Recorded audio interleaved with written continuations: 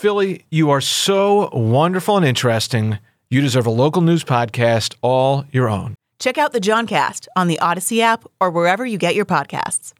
KYW News Radio original podcasts. This is KYW News Radio In Depth. I'm Matt Leon. Economic sanctions have been front and center in the news as of late because of Russia's invasion of Ukraine, as the U.S. and countries around the world have levied sanctions on the Russian government and key Russian individuals. We wanted to learn more about sanctions. What qualifies as a sanction? How effective have sanctions been in history, and how strong are the ones we are seeing now?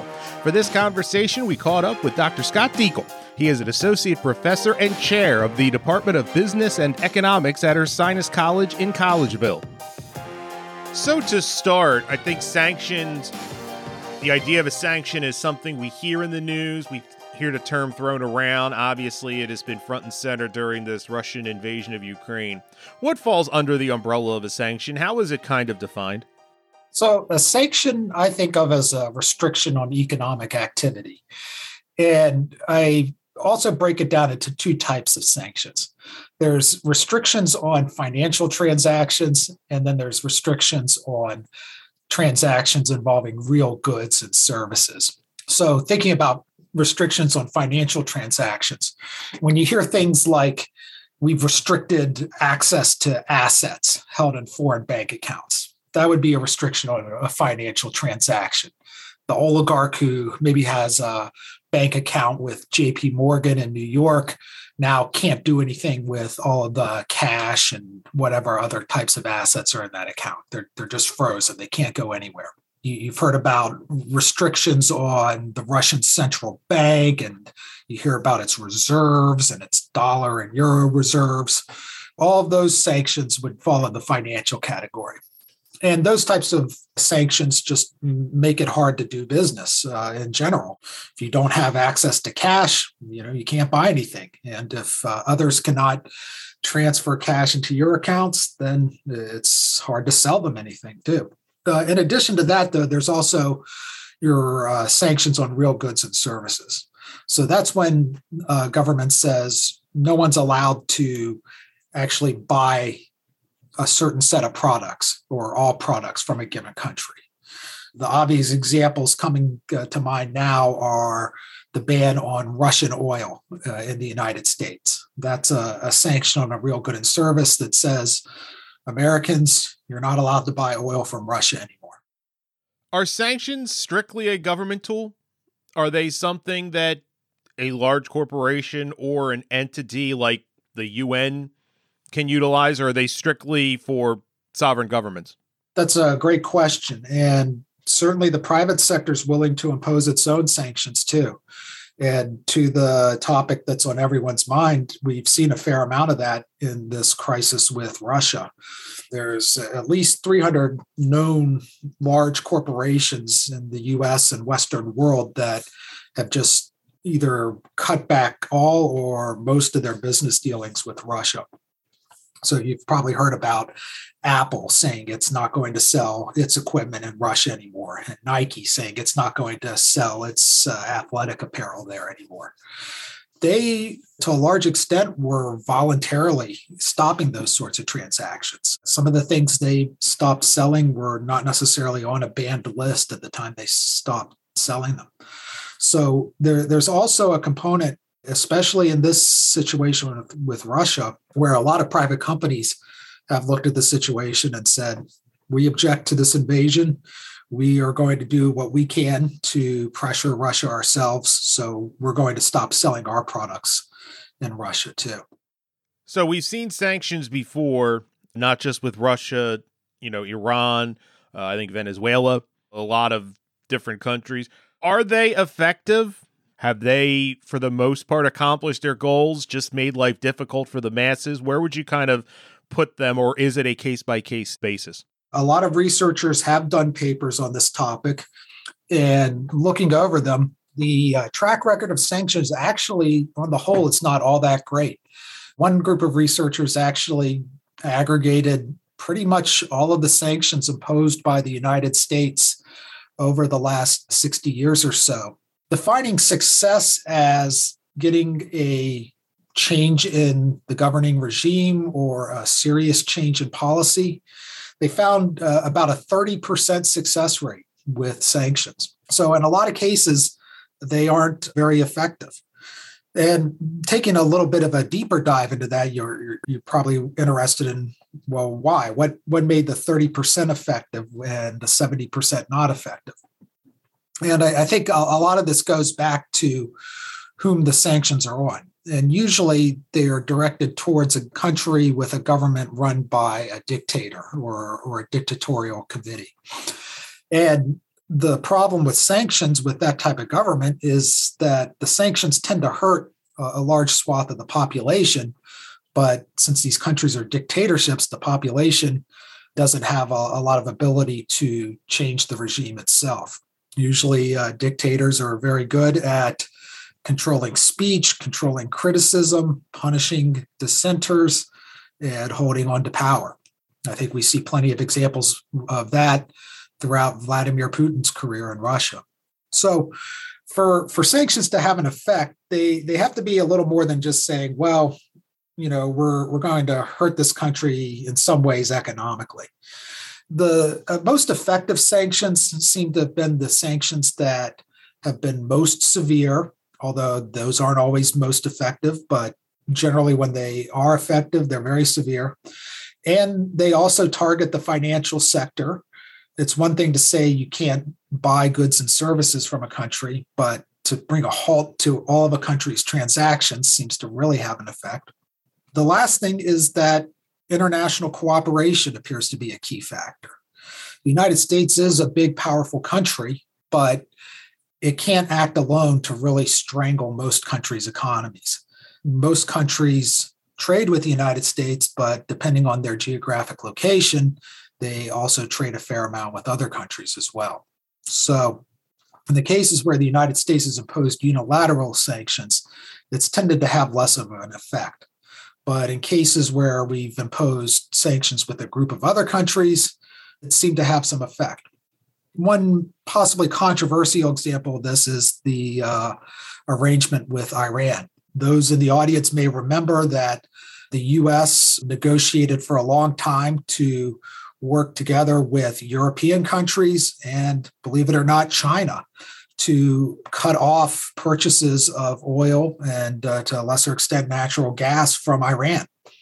And over a period of several years, it had a significant impact on the Iranian economy. And a lot of people who watched the situation believe that brought the Iranian government to the negotiating table back in 2015 and 2016 and reached an agreement to cut back its research and development of nuclear weapons. Now, a lot of folks think that that was still a bad agreement. I think we all remember Donald Trump getting out of that agreement too. But most people have looked at that situation, think that the sanctions were strong enough and significant enough to bring the Iranian government to the bargaining table, at least. What we've seen with these sanctions with Russia, it would appear the way at least they're posed in the Beltway media and such, that these are more than just your quote-unquote run-of-the-mill sanctions. Have we kind of, not just us, has the world community for the most part gone further than you would see in maybe a round of sanctions? I think a lot of folks were really surprised at how severe these sanctions were. They may have memories of previous Russian invasions of neighboring territories. You can think of the Crimea invasion in 2014. You can even go further back to when Russia annexed certain portions of the Republic of Georgia back in 2005 and 2006. We imposed sanctions on the Russian government then, and we even had some sanctions with some allies, but they were comparatively light. They froze some assets. They froze some assets of some powerful people in Russia, but they didn't go to the extent that this round of sanctions has gone. So what's different this time? One difference is that we have severely restricted the ability of Russian banks to do transactions internationally. A lot of you may have heard of the SWIFT system, and there was a lot of talk of cutting Russia off from the SWIFT network. There was even this period where people were saying, well, the Europeans will never agree to take Russia off of SWIFT. And then one day, the Europeans agreed to take Russia off of SWIFT. And what that meant for a lot of Russian banks is that those banks were no longer able to transfer money to banks in other countries on behalf of their customers. So you can imagine that being quite a problem for the Russian economy. There's plenty of businesses there that rely on foreign suppliers for their components, and there's plenty of companies that sell items to foreigners, and this makes it very difficult for cash to change hands in those transactions. So that's going to take a while for workarounds to be found with that set of sanctions. Now, the other thing is that our allies in Europe themselves, though, have certain sets of transactions that they are not willing or able to cut off. Those primarily have to do with energy supplies, specifically natural gas and to a certain extent oil as well. European countries rely on Russian natural gas to heat their homes, cook their food, power their electric plants. And if they were to cut off Russian natural gas immediately, it would have severe economic consequences for them.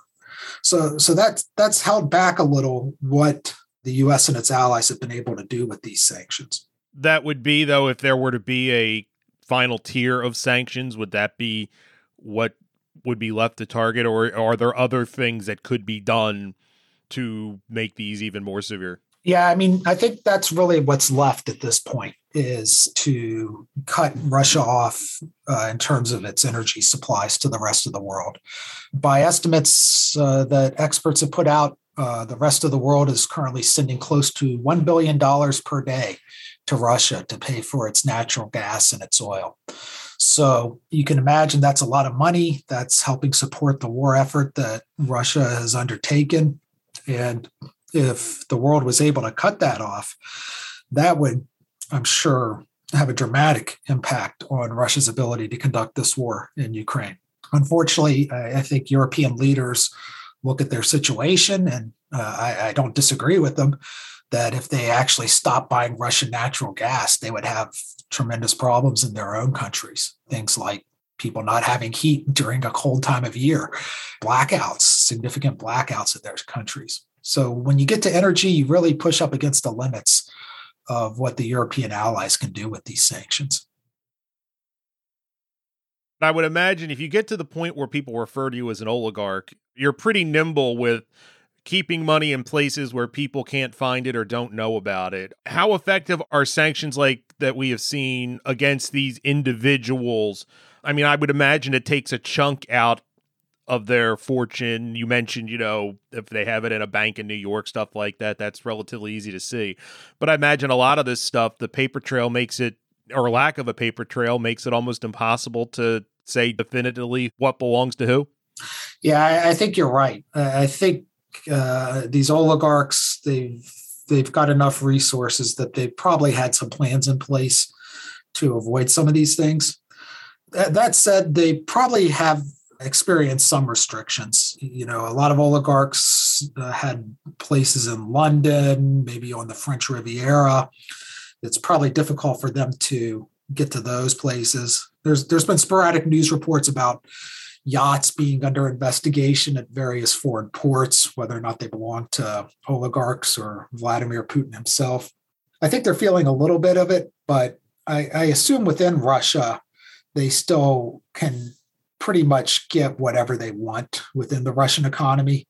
And they probably have some ability to move some things around externally too, through the types of methods that you described. And it's interesting because the Russians announced a bunch of sanctions a few weeks ago against American officials like the president, and members of the cabinet and such. Just symbolic. I mean, if you don't have assets in the country, does anything have any effect? Yeah, I think we can count those as largely symbolic. I doubt many members of Congress or President Biden's administration really have much at stake when it comes to Russia. I don't think any of them have dachas out in the countryside or a lot of investments in those places. I think it's more symbolic, and I think it illustrates the economic imbalance between the United States and Russia. The United States has a much larger and wealthier and much more diversified economy than Russia. And so this gives us the ability to fight a war that we don't want to fight with troops, with economic measures. So I'm curious, this war has only been going on a month. It feels like a lot more, and a lot of these sanctions have only been in place for a week. As sanctions drag on months, maybe if we eventually get to years, what's the long-term effect? Yeah, I think that's a question worth looking at, because I think if you honestly assess the current situation, the sanctions haven't really slowed down the Russian military. The Russian military has only been slowed down by fierce resistance from the Ukrainians and its own ineptitude. But maybe the economic sanctions can have some long-term effects. And I can see a way it could in a few ways. To the extent the Russian army and military was relying on Western electronics for its equipment, it will miss out on those. And it could lose some of its fighting effectiveness that way. But at the same time, we often see that when countries undergo sanction regimes, they find ways to work around it. They find ways to evade the sanctions. And one way they can do it is to increase their dealings with countries that are not taking part.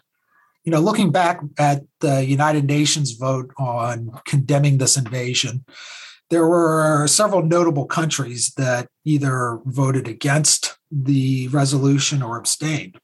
And among those were India and China.